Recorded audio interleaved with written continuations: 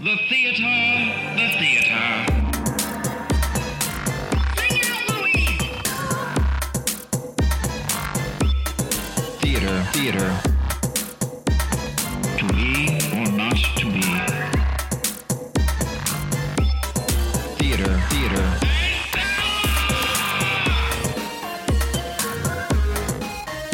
The play's the thing.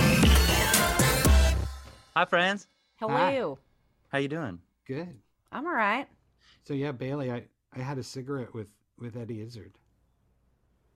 You What? Okay.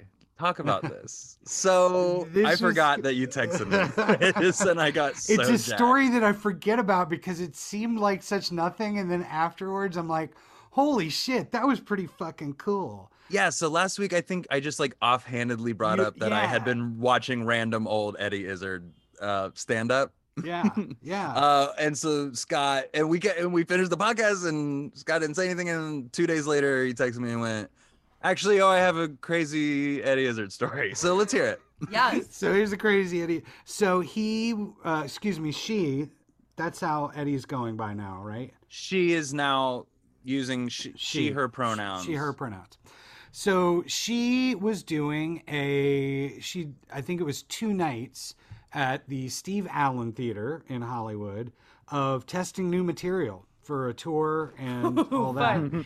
And so I can't even remember. I went with Francie Montgomery. CJ knows Francie, friend of the pod. France Francie Montgomery. Pants. France Pants.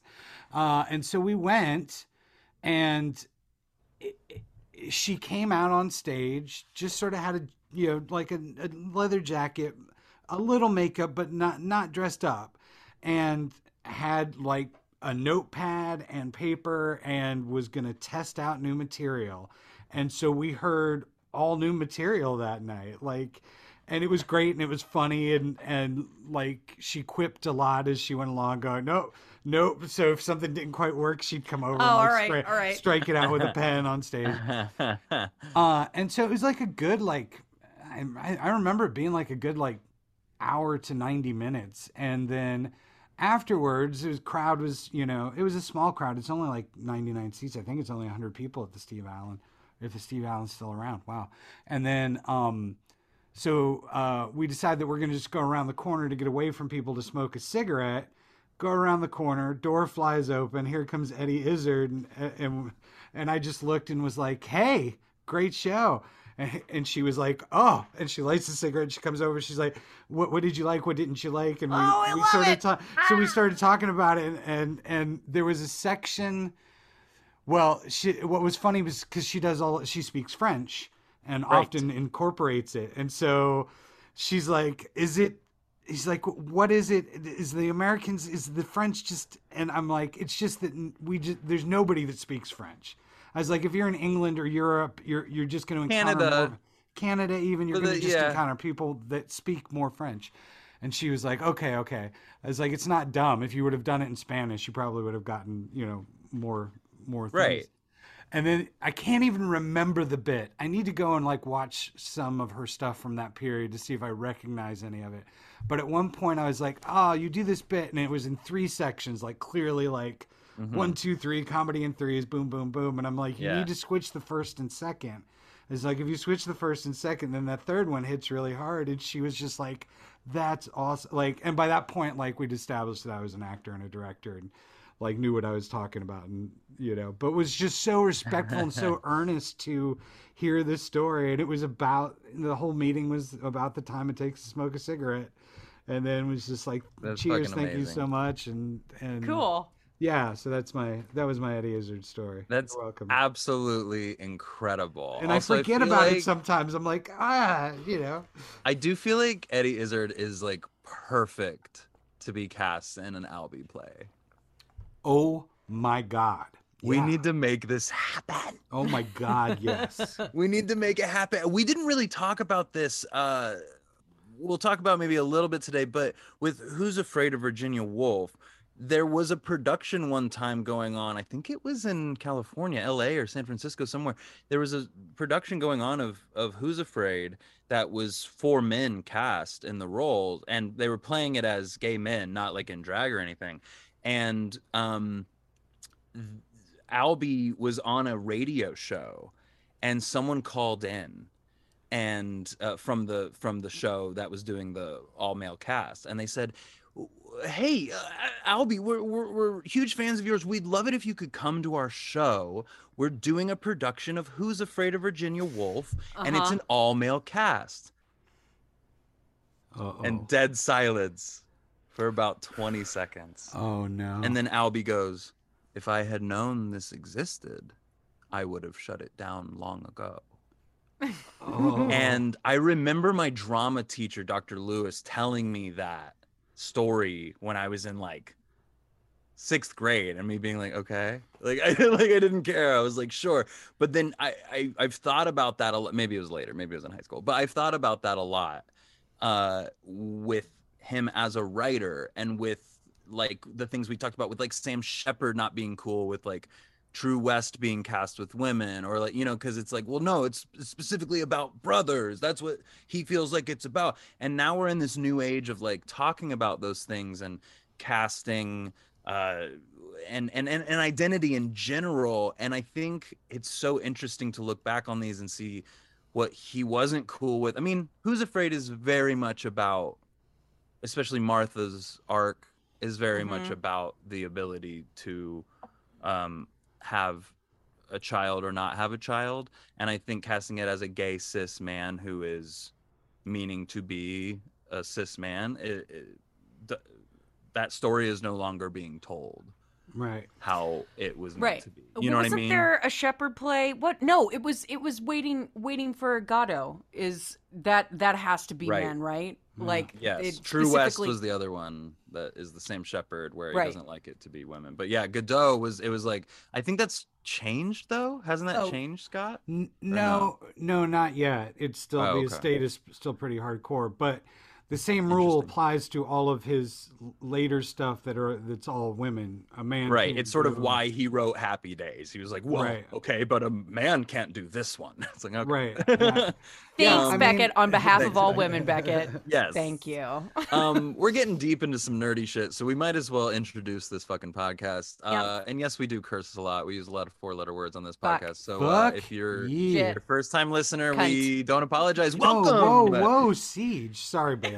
Well, that was a big one. Yeah, that was a lot. the Twat. C with What is it, you that one? cunt face? What is it, you What- cunt face? What is it, you cunt face? Anyways, Sorry, welcome to Theater, the theater podcast for theater nerds, made by 3 theater makers from the LA theater scene. I'm Jay Bailey Burcham, I'm CJ Merriman. I'm Scott Leggett. and each week we get together to discuss, debate, and disseminate the evolutions of the great playwrights by taking a macro look at 3 of their plays. Macro means big. It sure does. Veiny. Okay, girthy. And this is part 2 of 3 of our mini-series covering the works of Edward Albee. That's right, it's The Pod, or Who is Silvacast? So good. It's so good. It's a good one. It's a and really great good one. graphic too, Bailey. Yes. If you haven't checked out the graphic Beautiful on Instagram. artwork. Yeah, it was I hot. stole from a few posters I found from like community theater productions and stuff. I stole Sure. like some imagery. So I, if I can find that artist, maybe I'll shout them out. But it was just like a few things from different posters, so I don't feel Love too it. bad about it. Pretty cool. It was mostly inspiration. But this last week we covered Zeus Story, the 1958 one-act short play, which was my pick, CJ's pick. No, was your pick. It was your Fuck, pick. my pick. Of course it was. I love Zoo Story. Zoo Story was my pick. This week is Scott's pick, which is what, Scott? 3 tall women. That's right. And then next week, and we'll also do the chronology today. Chronology. And then next week we're going to be covering CJ's pick, which is what, CJ? The goat, or Who is Sylvia, and I'm That's right. so excited. The namesake of our podcast this week, these 3 weeks, the goat, or Who is Sylvia. And then we're going to also talk a little bit of At Home at the Zoo Hmm. for fun. Yes. Just to Oh, close yeah. it out. Yeah. Which I 'Cause was that's finding out interesting things the true looking evolution. at that script compared to the Zoo Story script. I Yeah, thought he you just texted chunked. that. I thought he just chunked a one act in front of Zoo Story, and he did He not. did some editing. Yeah, he did. He tweaked it. Yeah. Which bummed Which me is- out because I like Zoo Story. Right, but it's also why you can do the original Zoo story alone if you Oh. want to still. Duh. Yeah. Right. So you can do the OG Zoo story alone and it's its own thing, or you can do this 2-act version originally called Peter and Jerry, then switch to At Home at the Zoo. We'll talk about it later. But what do we want to do first? Do we start with the chrono? Yeah, Yeah. let's do the chronology. Let's The Yeah. chronology? Chronology. Chronology. Okay, so I'm gonna go through these pretty quickly because there are a lot of them. He actually has more than Pinter, I think, a few more, right? Pinter was 29, I think he has like 32 or something like that. Yeah. God damn it, Albee. Okay, Yeah, I'll and do I a mean, final lot count, but more it's a good amount. A lot of shorter stuff too. Yes, a lot of these are shorter, and so I won't like get too crazy deep into the whole gig, but I just want to make sure that we touch on a few of them. So first things first is the death of Bessie Smith in 1960 is his first follow-up to the Zoo story. It's another short 1-act. There's not a ton like really worth mentioning here, but it's a series of conversations between this man named Bernie and his friend Jack, and then Jack and an offstage Bessie, and a black and white staff of a whites only hospital in Memphis. Yes. So it's the date of the famous blues singer's death, Bessie Smith, who died in a car wreck. So it sounds a little bit interesting. Okay, so then there's the Sandbox. Now, when you look up Edward Albee, the Sandbox is listed as like one of the first things. Like it's always like, Who's Afraid of Virginia Woolf and the Sandbox, and you're like, wait, what? What is this play, the Sandbox? I had never heard of this. Scott, had you heard of this? Oh yeah, I'd heard of it, and I think I'd even seen like some scene work from it or something back in the day. But what's interesting about it, I'm sorry, Siege, No. is that we see him start to bring in his family into his work in a way that we had not before. Mommy is the domineering mother who marries the rich man, and like he's clearly starting to deal with his shit. Yes. My copy of the Zoo story also had the Sandbox in the back. And when I flipped through, I was like, oh, this is only like 7 pages long. I'm going to read it. And to me, it's just kind of a study in, for me, it was about the death of his adoptive grandmother and how his adoptive parents handled it, and looking at death and all that stuff. It kind of reminded me almost of Happy Days in a weird way. And maybe it's because it's on this weird beach in the middle of purgatory. I don't know. Yeah, interesting. It's a quick read. If you can get, if y'all want to borrow my copy, you can. Sure, yeah, I'd love to. It's about a 15-minute long show, and it's a direct address to the audience. So they're acknowledging that they're performing a play for you as they do this, right? It was produced as a threesome, a menage a trois of 1-acts, if you will. So it was an Albee play, a Maria Irene Fornés play, cool, and an Adrian Kennedy play. So that's a fun night of theater. However, this one got ripped to shreds. It just almost universally negative reception to this one, because everyone said it was just too confusing, too absurd. Maybe people just didn't get it. I don't know. It knows what it is. It's very weird, like bizarre theater. Like it reminds me of a Beckett mixed with a This sounds interesting. 7 minutes long, like not long at all. Next up, we have Fam and Yam, another 1-act, 1960. These are all sort of 1959, 1960. They're being produced around these times. This is 2 writers named, their names are in the script, a famous American man and a young man. Yeah. So I haven't read it. Fam and Yam, those are their names. I'm sure it has some meaning to it, but it sounds like right now he's doing a lot of exploration with these shorts. He's having fun with absurdism. If Zeus story isn't true absurdism, it sounds like he's dipping into that with Sandbox and Fam and Yam for sure. Right. Right. And to be clear, absurdism isn't always just like weird and crazy. Right. The definition of absurdism, right, is like rules being agreed to by people in the play that we wouldn't necessarily agree to, which in Zeus story, manners do play a part, but at some point there is a point where you don't stay, right? And Peter does. Yeah. So it is a bit absurd in that way, and the fact that this man never really gets anywhere or says anything is semi-absurd and like a kind of Godosian lucky monologue kind of thing, which we love. But Fam and Yam, I don't know. Sounds interesting. The next one is The American Dream. This is the one that they said sort of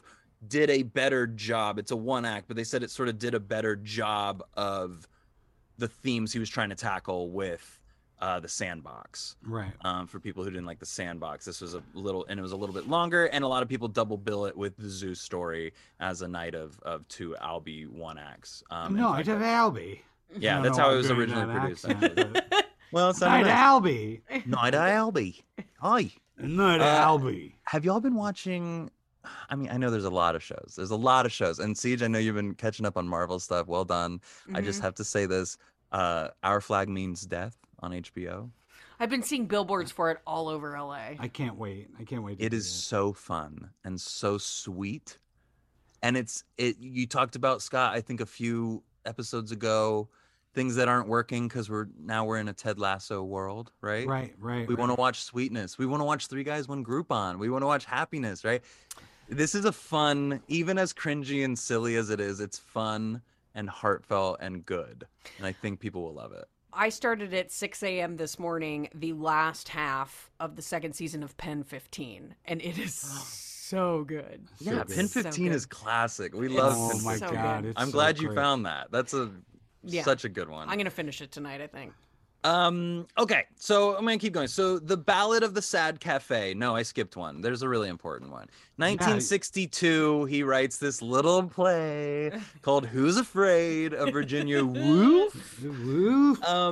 We've done a whole episode talking about the movie, but I wanted to give y'all a little bit of time. Is there anything we want to make sure we say on this episode for people who maybe won't go back and listen to that bonus ep, which you should, but I want you to give some thoughts. It still resonates. There's a timelessness about it that still makes it work, and it works on so many levels. It's a social study, it's a gender study, it's a couple study, it's a marriage study, it's the American dream study. But I think that what's so striking is the jump that it is from what precedes it. I mean, Zeus story is great. We have these shorter one act things, and then he cranks out this masterpiece that, I mean, it looms over everything he would ever do again, and over his career. And I don't mean that in a bad way, but yeah, CJ. To me, it creates the trope of 2 couples in a room together for an entire play. Because it made me think of God, like, since we've covered that, we've talked about God of Carnage. We've talked about Life. I just went and saw Lifetimes 3 down at our buddy Scott Golden was in it, which is Yasmina Reza. I feel like Albee invented that whole thing of like 2 married couples in a room together. How fucked up can this get? Yeah, I think so. I mean, I can't think of any, like, overseas or anything. I can't think of any other things like that before this, but it's its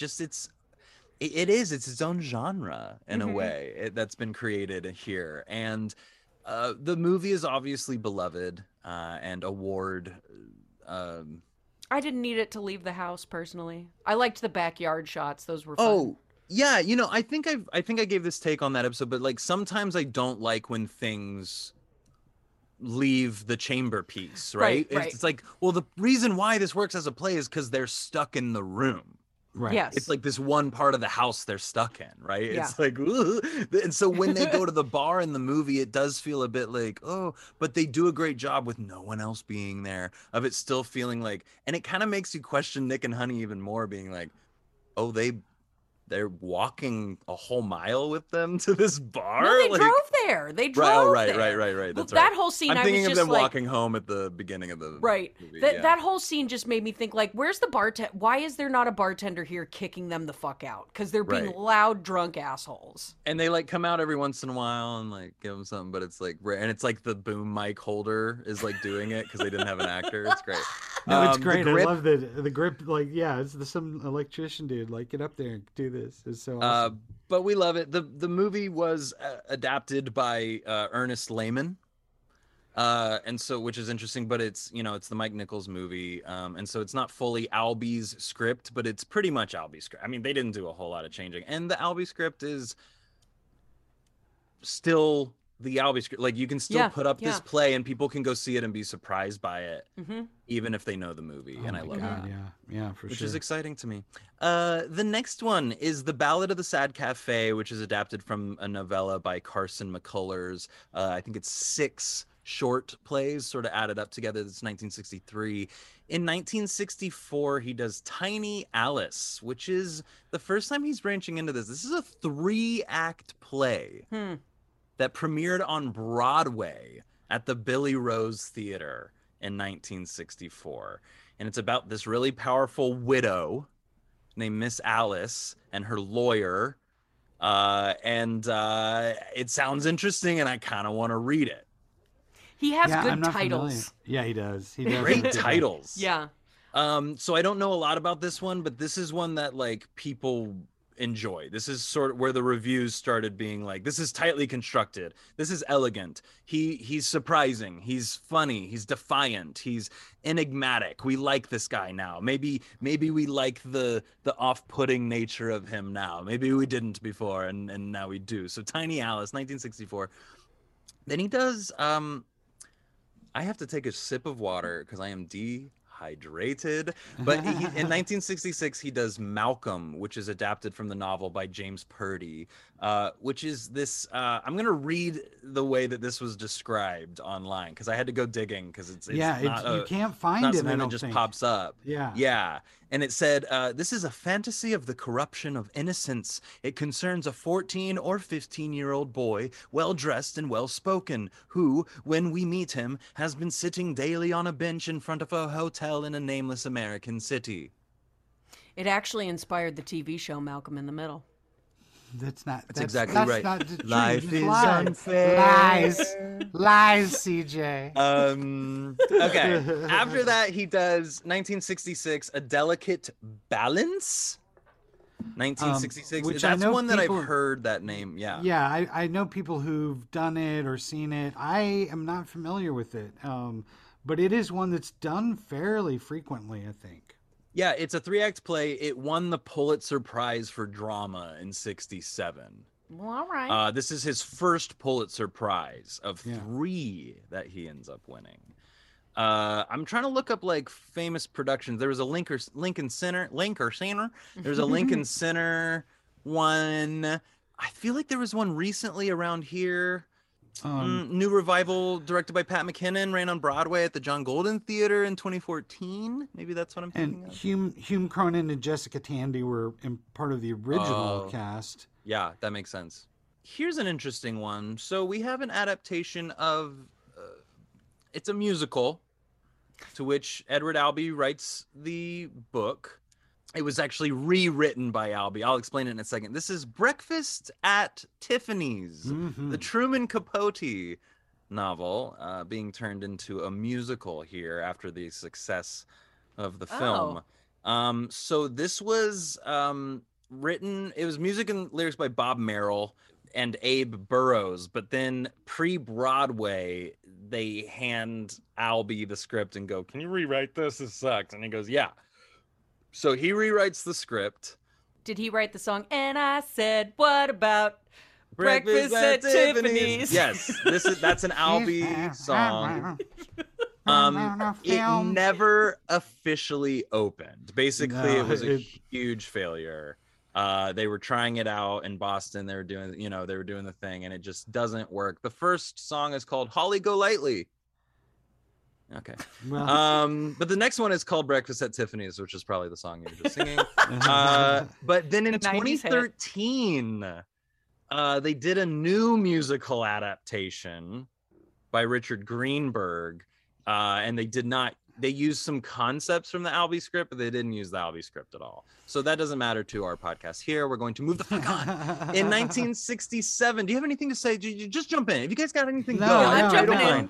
Okay, do your things. Do your things. Everything in the Garden is his next one. He's doing a lot of adaptations. So this is another adaptation of from a play. from another play, though. So this is a Giles Cooper play. Is that right? I think it's Giles. Giles? Cooper.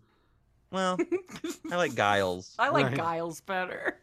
He beguiles me. Also, the character from Street Fighter. Street Fighter. Okay. So it's a play by Giles Cooper. I'm gonna say Giles. Giles Cooper.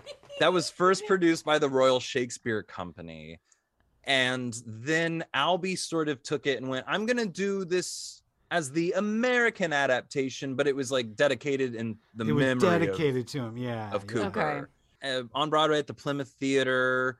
After that is a very interesting piece. In 1968, he does a piece called, okay, this is the full title. It's called Box and Quotations from Chairman Mao Zedong, Ooh. 1968. All right. Now, these are two one-acts that complement each other. The first one is called Box. Mm-hmm. The second one is called Quotations from Chairman Mao Zedong.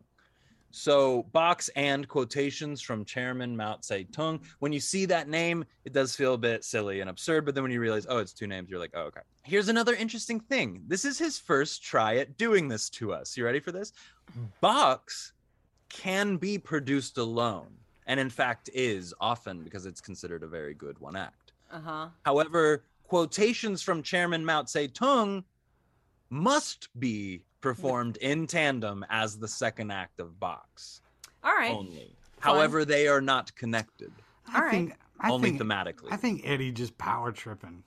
I think You know what so I'm talking too. about? I don't think you're wrong about that. I think that I think the control is a thing that's very much part of his work, and I think that and listen, if you're an American playwright, even if you're Edward Albee, you are always fighting for it. So Yeah. I think getting any kind of control, It's his fucking shit, you know? you get to do what you want with it, I guess. Exactly. Then we have in around the same time, it's being developed in 67 as a short play by him entitled Death. And then he decided like, oh, you know what? I think I'm going to write a second act to this and make it a double bill called Life, which actually later became Seascape. So we'll talk about that later. Oh, word. Right. Okay. Yeah, So yeah. Life itself later became Seascape, but instead he took Death and sort of drew it out and made it its own two-act play called All Over. And this is the first time. So Jessica Tandy is in this one. It's directed by John Gielgud, and we love Jessica Tandy forever. Jessica Tandy, the original Blanche Dubois on Broadway. Is that right? Yes. Correct. And of course, Fried Green Tomatoes, one of my favorite movies of all time. But John Gielgud, Jessica Tandy, that sounds really exciting. But then they put it up a couple years later. No, about 3 years later, Royal Shakespeare Company, directed by Peter Hall, starring Angela Lansbury Oh. and Peggy Ashcroft. All right. God. And Sheila Hancock. Yeah, so a very fun performance that would have been fucking great to see. I love Angela Lansbury. So We then know the you do. next, yeah, well, it's like Angela, then B. Arthur, maybe. I don't know. Oh, no, B. It's Arthur's like that on kind top of for thing. me. I don't B. know. We'd Arthur have- and Julie would have to fight it out for Sometimes I watch Bedknobs and Broomsticks and just cry through the whole thing. So Uh, I think I might have to say, me. okay. You're allowed.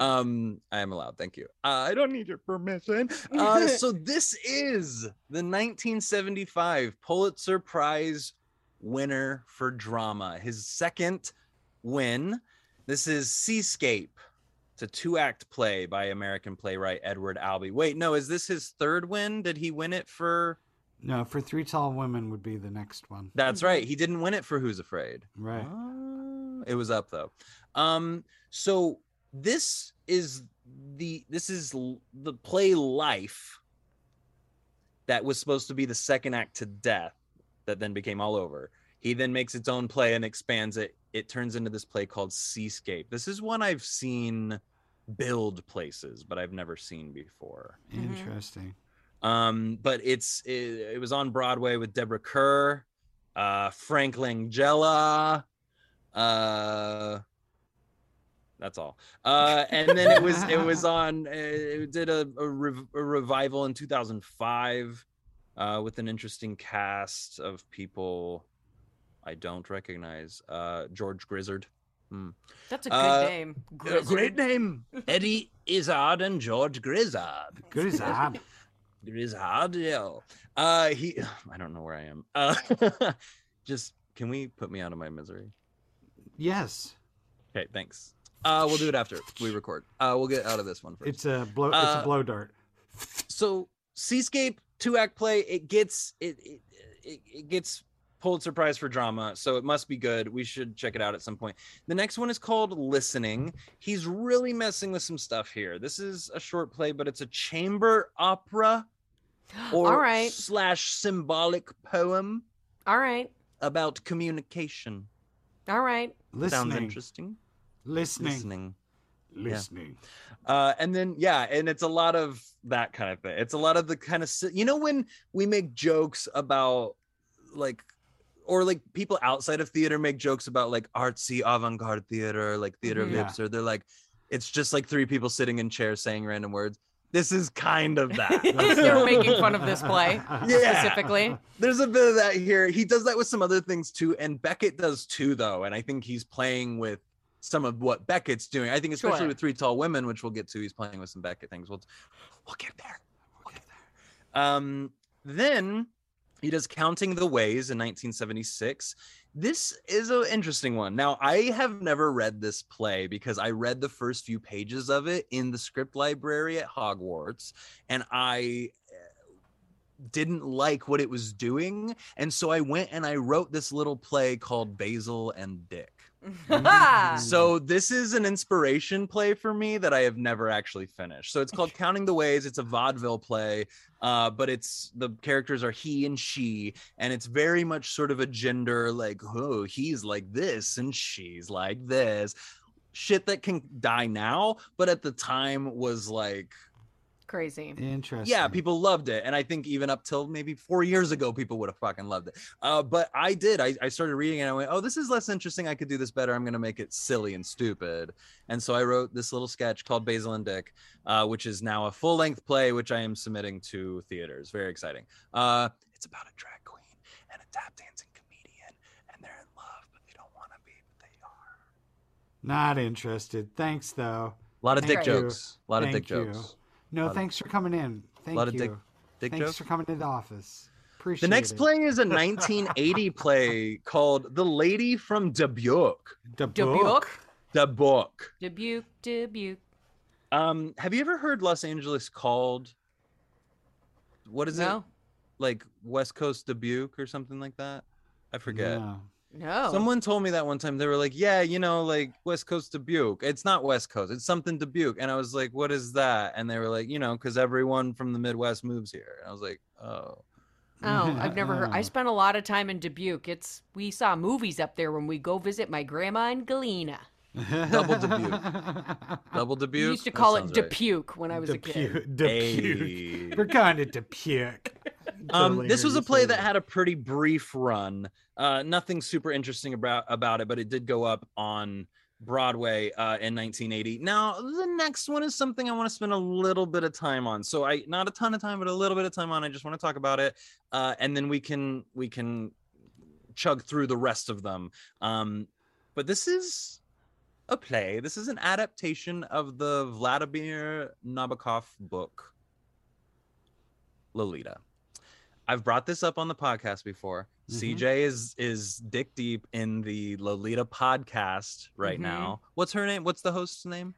Jamie Loftus. Jamie Loftus. She's an LA person. I love her. Yes, we love Jamie Loftus. She would never listen to this podcast in a million years, but I don't know. Shout out to Jamie Loftus. I ever we met love her. Yeah, she's incredible, lose but she my has shit. this podcast and where there's an entire episode dedicated to all the times that Lolita has been tried to put on stage or in film, but they focus more on the films than the other ones. There's one particular holy balls episode about stage adaptations. Now there was a musical which I brought up before that they had already tried to make this a musical 10 years earlier. John Barry and Alan J. Lerner. That Why was do you the know one those with names? Barry and Lerner. Why do you know Lerner specifically? But yeah, Barry and Lerner. I don't know. It sounds Lerner like wrote Lerner the and music. Loeb. Yeah. Lerner wrote the music for My Fair Lady. no shit. So this is his follow-up to My Fair Lady. He makes this thing called Lolita, My Love. Lolita, My Love. Gross. It closed during tryouts in Boston because it was an absolute trash pile. Is that the one with the diaper lyrics? Yes. You want to hear it again? Should we say it? What are the? I don't remember. Off There the is top an of my head. actual lyric that is, "Who is that viper who likes them post diaper?"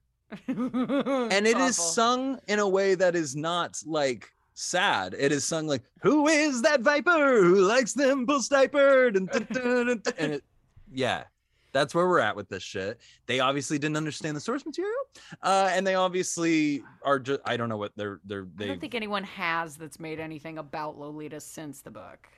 I think that's mildly true. I think there's things to talk about. Okay, we'll do a whole episode on Lolita sometime. I think that's interesting because there are these stage adaptations. I'm going to choose that as an and stuff if y'all don't, because I think it's so interesting. We got to get through all them live musicals first. Well, okay, then you need to one of y'all need to choose this, because this would be so fun to do a whole episode on, because the musical itself is just horrifying. And all the critics who read it were like, okay, but Nabokov's voice is not here. Like the authorial voice is not. It makes the musical salacious the way that this is being portrayed. It's sexual. It's not good. So Albee, because he takes a gem of that and he's like, okay, well then I'm gonna do the opposite and I'm gonna put Nabokov on stage, and he's gonna be a character and he's gonna explain to us what's going on here. And it still came out like, this is a love story. This is like, what are you doing? This is not what this is. So obviously it's never understood, but the cast was Donald Sutherland as Humbert. Weird. Yeah, and Blanche Baker was Dolores, aka Lolita. She won the Emmy Award for Best Supporting Actress in that television miniseries Holocaust. Do you remember that? I've never seen that one. And she's in that 80s 16 Candles, I think is what I know her from. Like when I saw her face, I was like, I think it's 16 Candles or Say Anything or whatever. I think it's 16 Candles. It doesn't go anywhere. Neither did the musical. Neither one made it to Broadway, which is good. Which is really good. Which is solid. Okay, so let's crash through the rest of these, because I thought we'd be on a Lolita train for a while, but it stopped. The train stopped. I love the podcast. I can tell you more once I get to the Edward Albee episode. Yeah, bring Read it up the next book. week. We'll get into it. She's But only meant, and I ordered the book. I'm waiting for it to arrive. the fact that everybody read the book. Yeah, everyone read the book. But but also like if you're not ready for, I don't Really know, hard subject look it up material. first. Look it up first. Look it That's up all. first. Read the summary. Viewer discretion is advised.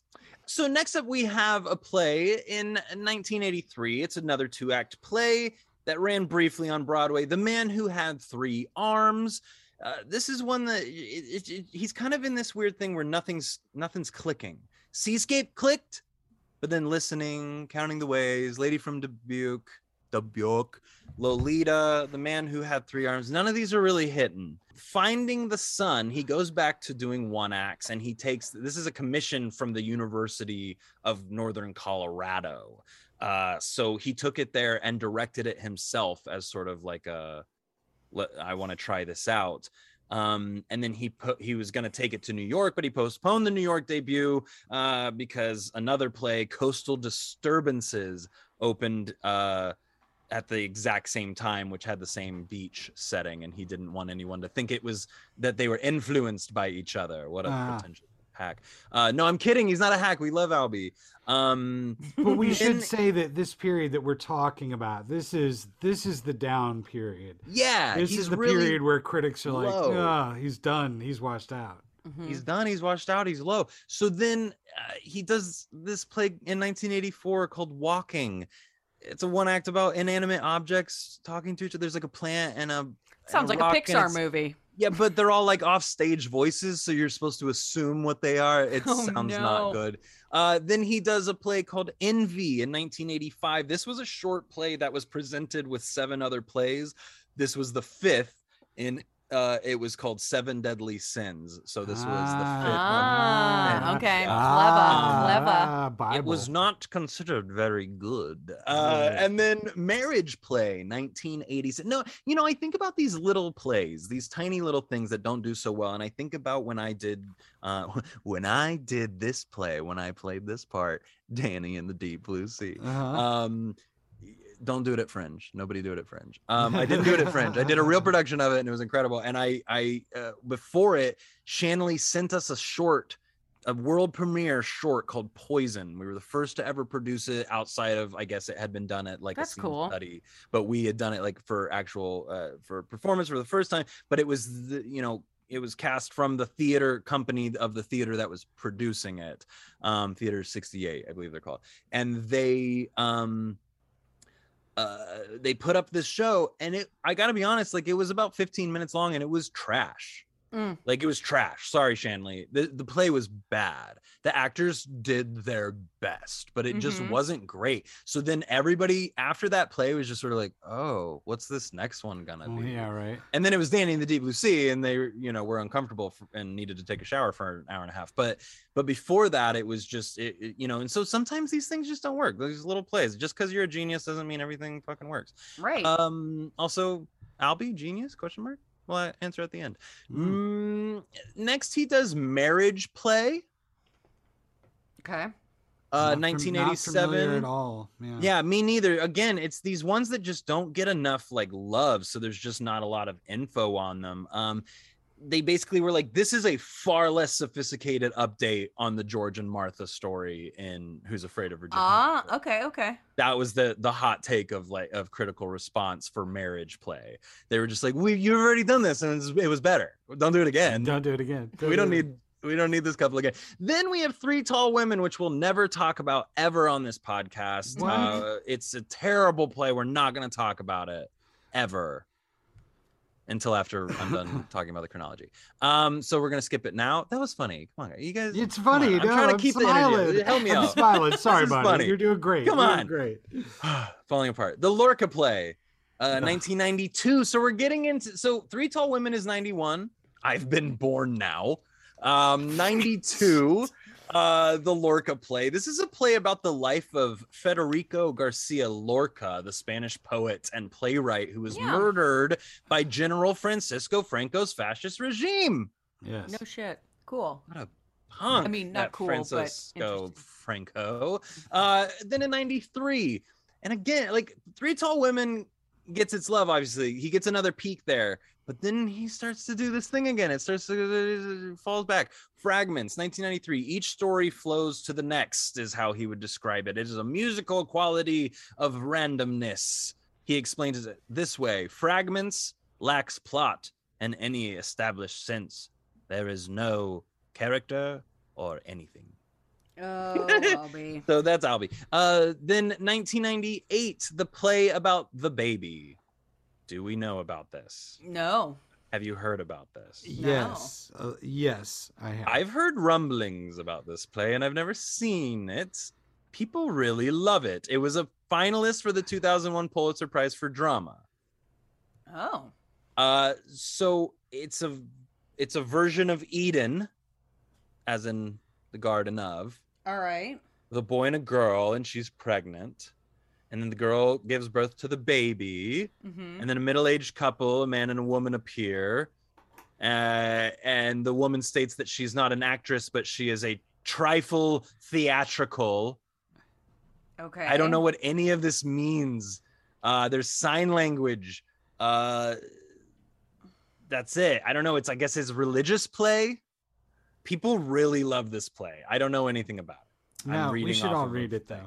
We should read it. I think this should be on our list. The play about the baby, because it makes me think Virginia Woolf. That's the first thing you think. Oh, the Yeah, I play was about like, the is baby. this about the baby that they keep And talking maybe it about? is, like in a weird way. Maybe it is. Okay, then in 2000, good year, he does The Goat, or Who is Sylvia, Ooh, I can't which wait to we'll talk talk about it about next week. next week. One of those that people just talk about still to this day, just as like one of those plays. Like every college does it at some point, or if they're allowed to. And I have a great story to go along with it when it got canceled opening night at Wichita State. Can't wait to tell the story, because fuck Wow. Wichita State. And then 2001, we also have The Occupant. Excuse me, there's no article there. Occupant. Mm-hmm. That's all. Occupant. All right. Originally set to premiere in 2002 at the Signature Theater Company in New York, starring Anne Bancroft, All right. star of The Graduate, wife of Mel Brooks. Right, late wife of Mel Brooks, Late, is that yeah. right? But then she actually, this is when she got pneumonia, and so they canceled the premiere. Oh. And then Mercedes Rule ended up picking it up in 2008. So this didn't get produced for a long while. And Mercedes was the original wife in The Goat, I've noticed. Right? Yes, correct. And she also we'll talk about her a little bit. Didn't she also do? What's the Neil Simon that won him the Pulitzer? She was in that. Lost And in she was Yonkers. She was Lost in Yonkers. Yonkers. Yeah, she was Oh, Lost okay. in Yonkers. Yeah. And then. But I always think of her in one of my favorite movies of all time. Fisher King. Fisher King. Oh, Yeah, she was love also that in movie. Hustlers. She won the that Oscar for J-Lo that. movie. Yeah, that was incredible. Yeah, Mercedes Rule is like one of my favorite actresses. Okay, so we're gonna talk about her more next week. Then 2003, he does a play called Knock Knock. Who's there? Question mark? Question mark! Exclamation point. Basically all I could find about this, like I found a few things that were like, would you like to read the play? You can order it here. And I was like, oh, maybe someday. But it seems like it's a shorter play, not produced a lot, and it's basically like a long setup and punchline.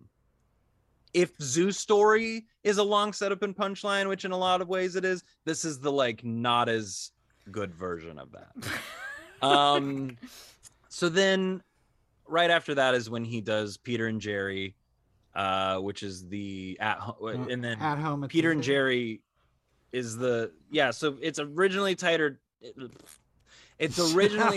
Peter and Jerry Right. in 2004, and Mhm. for 4 years it is produced as Peter and Jerry, and then in 2009 he changes it to At Home at the Zoo. Mhm. Ah, Eddie. But doesn't change anything, just changes the name because he's like, I don't like Peter and Jerry because the first act's not about about Jerry. So then 2007 he does, is this too much? Is chronology too much? Should I not go through every single play? Am I going too hardcore? Production. killing well, we ourselves? might need to adapt in the future, but he's got a Okay. long list. I'm having fun. And Pinter had a long list. I'm having a Yeah, good that's time. And not everybody has these kind of lists. These are the hardcore ones. Me, Myself, and I is a 2000 absurdist family comedy drama, and it's No this shit. complex story of a mother, which he lives for.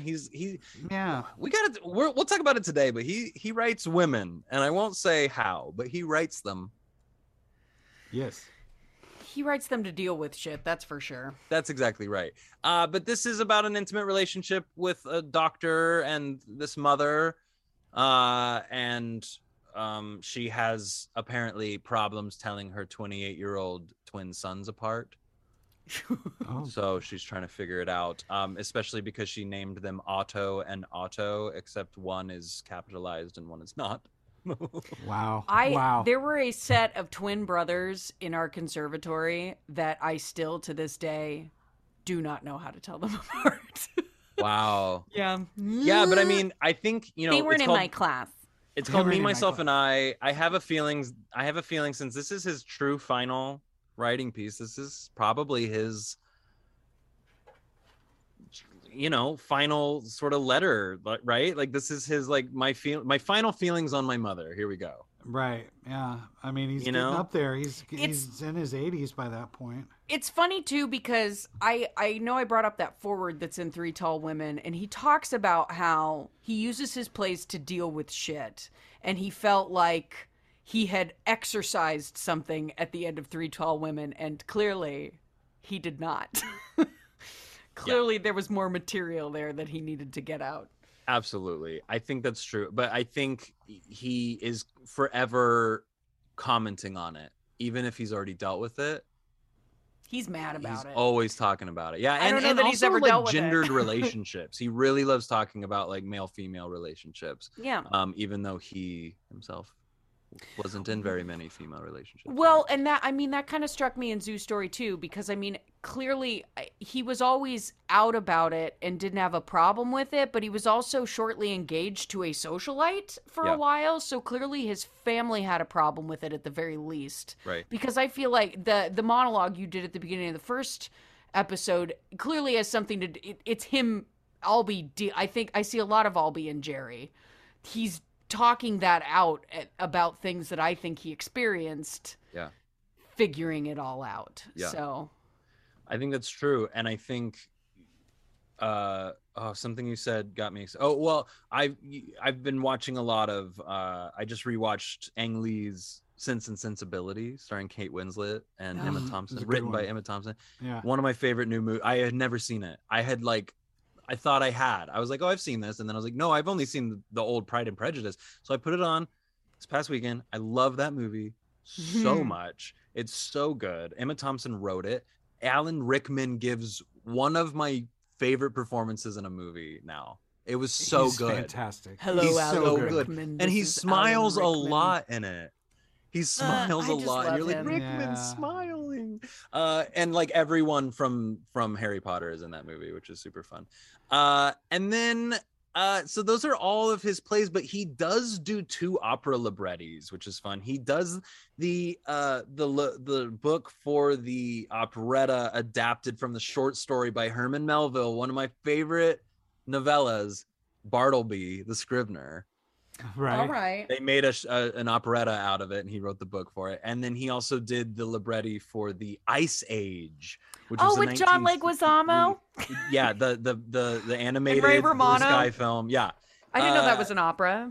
Yes. No, this was a 1963 opera that never got completed, and so was never done. So that's his gig. Cool. We've done the chronology. I would love, Scott, for you to introduce your piece to us. 3 Tall Women.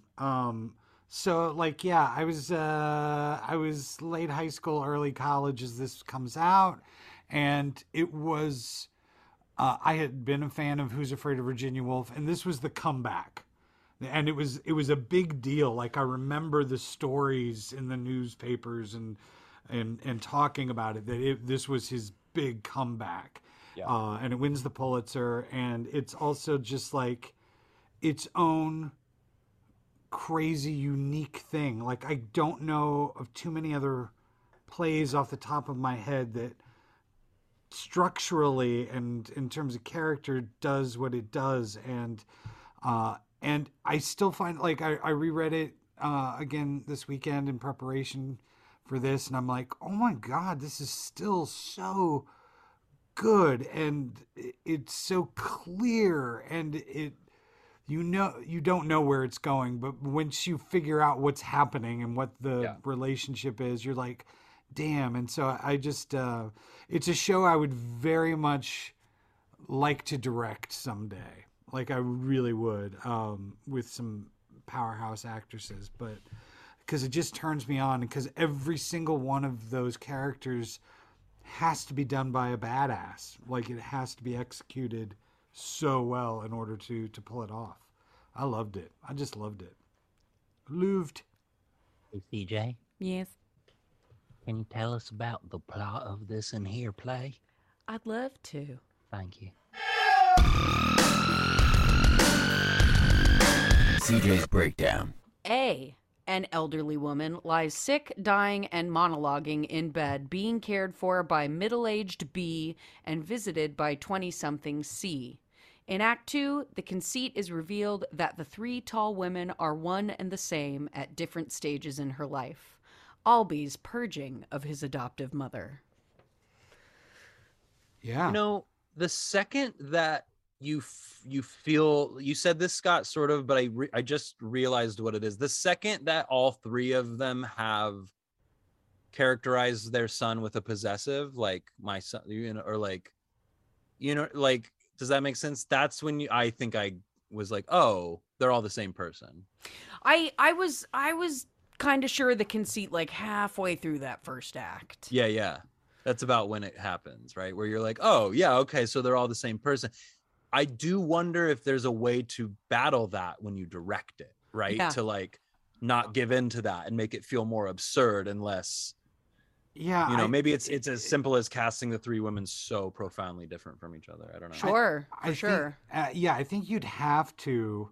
Because I'd like that there should be a later bomb drop is what I'm trying to say. Go ahead. No, I agree. I think that for me, as I recall, that I didn't get it till the beginning of the second act, and then I was like, oh, because the second act gets a little weird because there's the mannequin in bed, so you think that the character is in bed with an oxygen mask on, and then the actress comes walking out and is changed, is altered, is now totally lucid. And in the first act, she is definitely not. She's definitely suffering from dementia, going in and out and phasing to different levels of dementia. And yeah, it reminded me of Killer Joe in that, well, kind of in the opposite way, in that when it got to the second act, it was like, there's a mannequin in bed and it should look like actress A. I'm like, okay, here we go. But it reminded me of, there was something about Killer Joe where it was like halfway through the scene, they read, oh, and by the way, there's a body in a trash bag at the in the corner of the room. It's like, okay. Shit. It's kind of did the opposite for me of that. Yeah. That's so funny. I forgot about that. I created a new word in reading this play. Albee continues to pour himself into his work. It is an act of sharing and therapy. Sherapy. Therapy. I like how that feels in my mouth. That has good mouthfeel. I like that. Sherapy. I just came from therapy before I met with y'all for this. Did you share? Did you share? So much. She did so not. She couldn't get a word in edgeways. edgeways. Ugh. Well, but I mean, he's sharing his story with an audience full of people. I was paying someone to listen to me, so yeah, that's true. You're paying him to listen to him. So well, I love therapy. It like I said, it has good mouthfeel, and you know what that means. It's got good butt feel. Good butt Has feel. good butt feel because mouths and butts are the same thing. So yeah, this is an interesting one because I love my awards talk. I love my critics talk. Critics were sort of like down on Albee. We talked about that when we were going through the chronology. Like people were kind of like, oh, did this guy dry up? Is he done? He's done. Oh, they said that about him with this play? No, before this. This was the comeback where everybody was like, holy shit. A lot of people were arguing, like Seascape obviously got a lot of love, but a lot of people were arguing, like, is Who's Afraid his only play? Is that his only play? You know what I mean? And by this point, nobody had really latched into anything. And I think pretentious and off-putting were words that were often thrown at him. And which, yes. Sometimes we like that. Sometimes we like pretentious and off-putting. But critics then saw this play and they were like, okay, he's done it. He's back. He has regained our respect completely. It wins the Pulitzer Prize for drama in 94. He wrote it in 90, technically. It doesn't get produced till 91. And then 94, it wins the Pulitzer Prize. And then it wins the Drama Critics Circle. Lucy Lortel was the actress. And the Outer Critics Circle Award for Best Play. So it gets all of this love. And obviously you brought this up, Siege, but like he is exercising some demons here. There is a part of me that makes me roll my eyes a little bit because it's like I'm going to write a play about a woman from the woman's point of view. Yeah. But also I relate to it because he's got some mommy issues, and guess what? So do I. So I mean, I related to that as well. Well, and I think the thing Interesting, that struck me, especially in this last reading, and after having done the research and the clarity of his own biography from which he pulls to write this, is that because one of the quotes he wrote afterwards was that he was exorcising demons, and he's like, but I don't think I liked her anymore when it was all done. But at the same time, I do feel like he gives her a fair shot. Does that make sense? As as his mother, as whatever that entity is in his head and in his heart. What we're seeing here is three phases, three different time periods of a single individual, and I don't know if I like or hate that individual by the time it's all said and done, but I feel like it's a fair critique. Like I get the pluses and the minuses and all that, if that makes sense. Absolutely. Yeah. I will say I thought it was a fair, I mean, to me it was a fairly depressing viewpoint of how someone feels about their own life.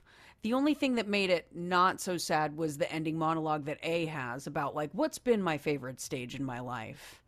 And being like, to have gone through, because honestly, out of all of them, B, the middle-aged character, made me so sad because she was so angry about things that had happened to her and the circumstances she was placed in and things that she was unhappy about herself personally and the mistakes that she had made.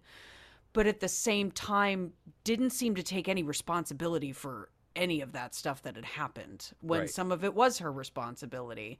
And then you get to A and she's at the end of her life and she's kind of still not taking responsibility for it. She's just at peace that she was unhappy for so long. Right. And quite frankly, happy that she's dying, that she's dead. So I don't know. It was kind of a depressing play. Yeah, it wasn't depressing for me. There was a great deal of sadness and a great deal of rage, but I also laughed a lot. Like there are some moments of really great humor and really great dialogue, especially in that first act. You know, the end of the first act going into the second act, like where it's quippy. The first act is actually a little bit more depressing and sad for me, watching A, the character of A, go into the state, in and out of the states of dementia, and the weeping that is both manipulative and sincere at times and all that. But when you really start to get into C, and when you really start to get into B, and B's got that monologue towards the middle end of Act 2 that's just like, oh, like you can feel it. You can feel it. Speaking of the humor, I feel like what's interesting about like his humor in general, and you know, Who's Afraid is very funny at times. You know, there's a lot of good humor there, especially with Martha and George. If you're looking for it, there's some like hilarious bits there, just of how much they frickin' hate each other. But like even in his more absurd things, even in something like this that is tipping into more just like absurdity, I do feel like his humor is always still very human and natural. Right. Does that make sense? Like it always, sometimes it never feels like awkwardness, like maybe an Ionesco comedy would be. Right. And there's oftentimes some anger to it. There's a lot of acerbic.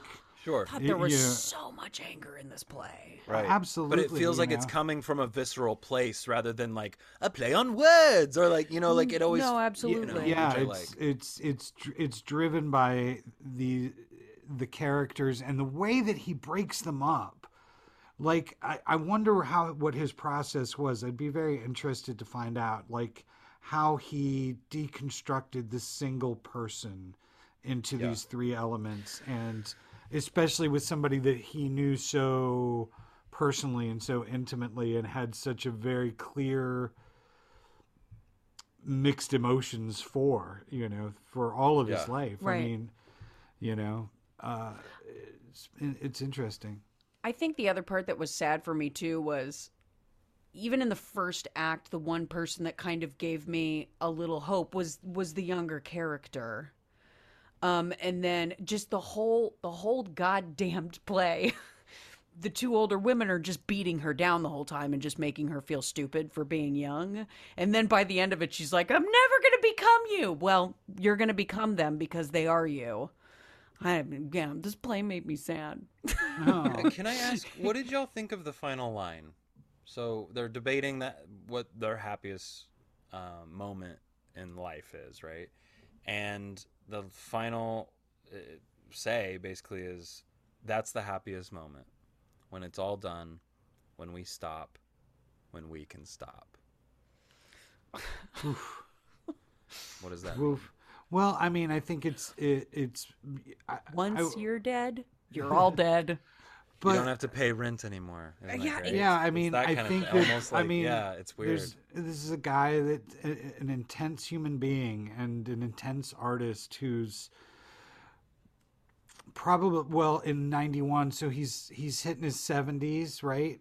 Yeah. At this point. So, I mean, it's a guy that's, also looking at mortality and, been through enough bullshit at that point that, like, there's, I mean, the it's hope of about sweet aging. release. Yeah. It's about death. It's about being seen as a dried up playwright in some ways. And I don't mean that like thematically, like in the content, but like him writing this is very much that, right? He's It's dealing with his own mortality for sure. And the idea When did his mother die? Do we know his adoptive mother? Was this anywhere near her death? I'm not sure. She lived a long time, but I think she'd been long gone by that. Okay. I want to talk about a few productions real quick, if that's okay, because I think Sure. this is really interesting. The world premiere was at the English Theater in Vienna, Austria, and it was directed by Albee, which is kind of interesting. And then it ran off Broadway for a little while in '94 after winning the Pulitzer. A theater picked it up and ran it, but then it had a West End run at the Wyndham's Theater also after winning the Pulitzer, and that starred Maggie Smith. No shit. Oh, yes, it did. As elder tall woman, as the oldest As one. A. I was like, are they going to give her something middle-aged for a fucking change? Or is it like, Maggie, you're 50, play 80? Well, in '94, she was already, yeah, exactly. She was already playing like 90-year-olds. It's crazy. But she was in her 50s, right? Exactly. Like, yeah, even maybe younger then, '94, yeah. Poor Maggie. But then it finally gets its Washington, D.C. American, like, sort of major premiere at the Kennedy Center, at the Eisenhower Theater in '95. And this starred... this one, I don't care about this one. We don't care about this one. This one was fine. You're a It didn't star liar. anybody. Lies. Yeah, I don't know why I even brought this up. Cut this out. Leave it in. Triple it. This one's fine. It does a translation in Spanish. It goes to Madrid, and then they go back to the Wyndham's Theater, and Maggie Smith does it again for a little while. And then the play premieres in 2018 on Broadway. I This know. is Yeah. 4 years ago. So 4 years ago, Joe Monteo, starring Glenda Jackson as A, Laurie Metcalf as B. Come on. I love her. And Allison Pill as C, another one of my favorite actresses.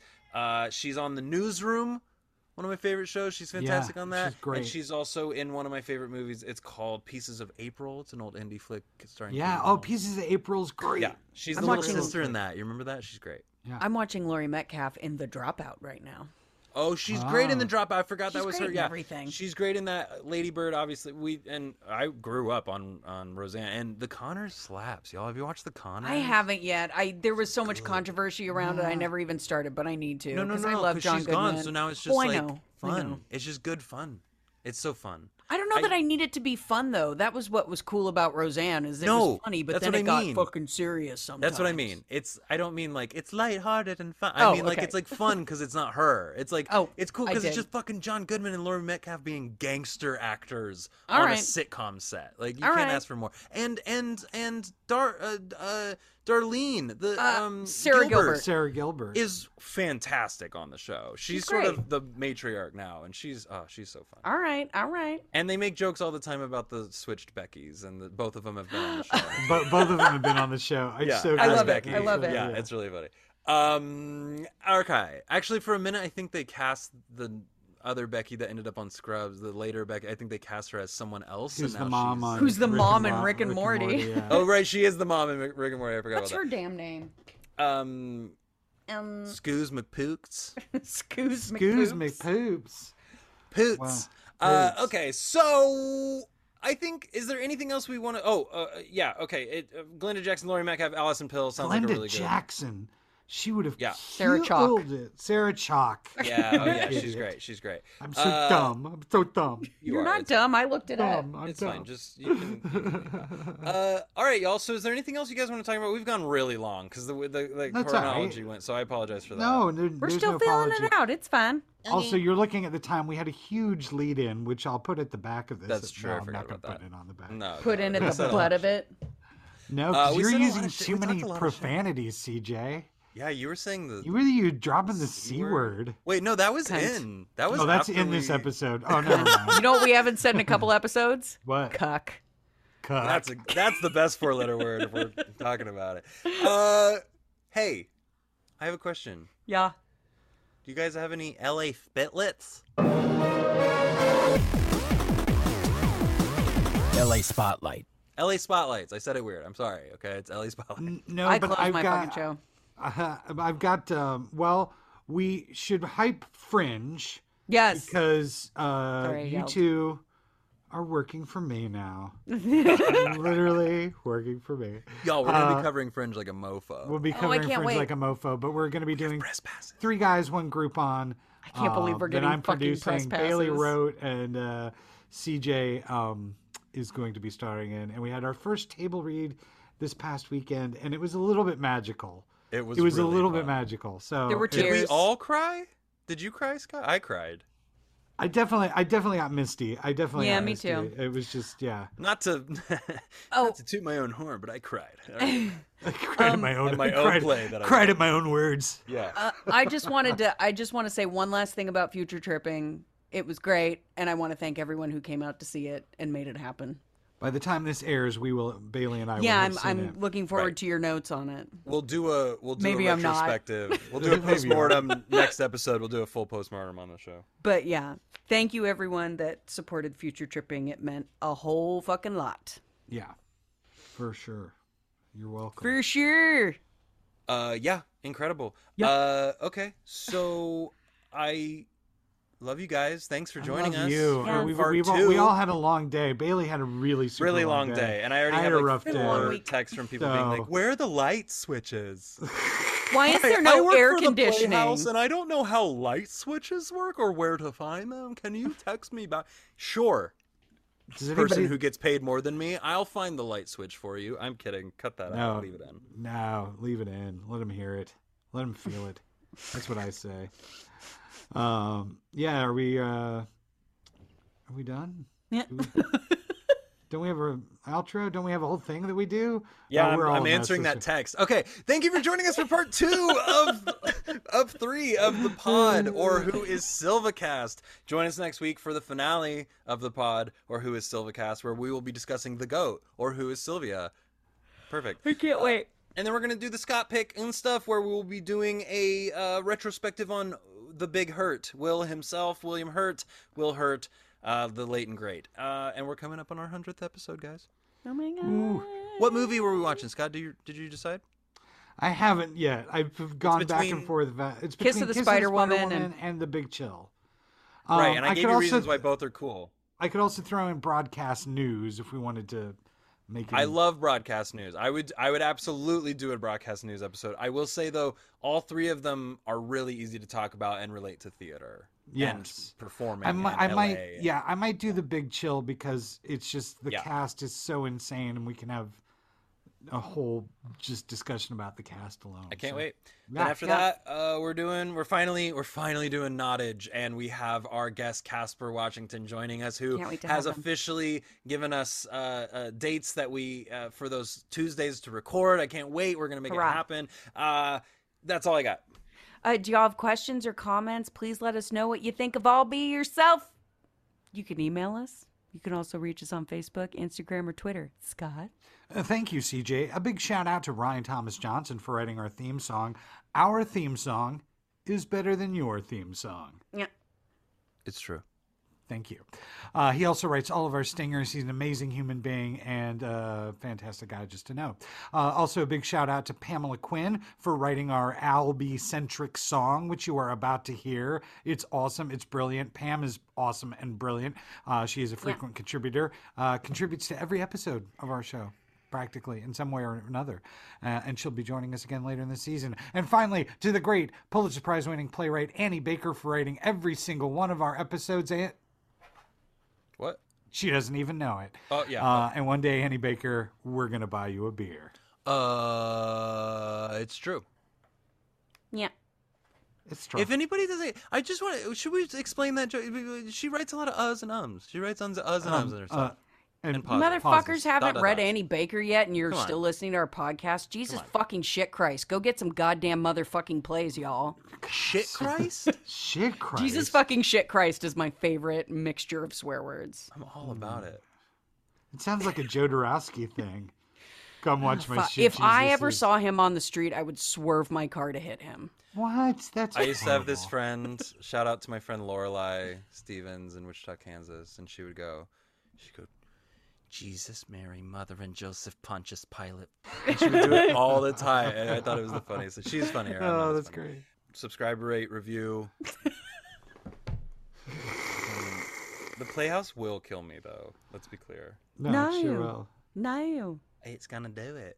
Empty chairs at empty tables. I don't know. What do you want from me? Let's get out of here. Lady, Later, when you're everybody. with me, I'm smiling. It's not the same song. It's a different song. Give me, whoa, all of your love. Cut this out, Scott. This isn't the same song that I was singing. Your hands lift me up when I'm smiling. I don't know. Oh, that's the finale of Les sticks. Mis. Got it. Yeah.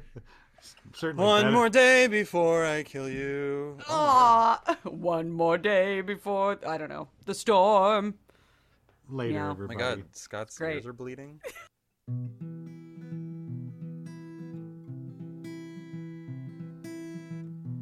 I don't belong here. The air is filled with fear and lies. I don't get the jokes. I've never been too wise. The sun will start to rise. I feel like I've been here forever and ever and ever and ever. I can't hold my drink.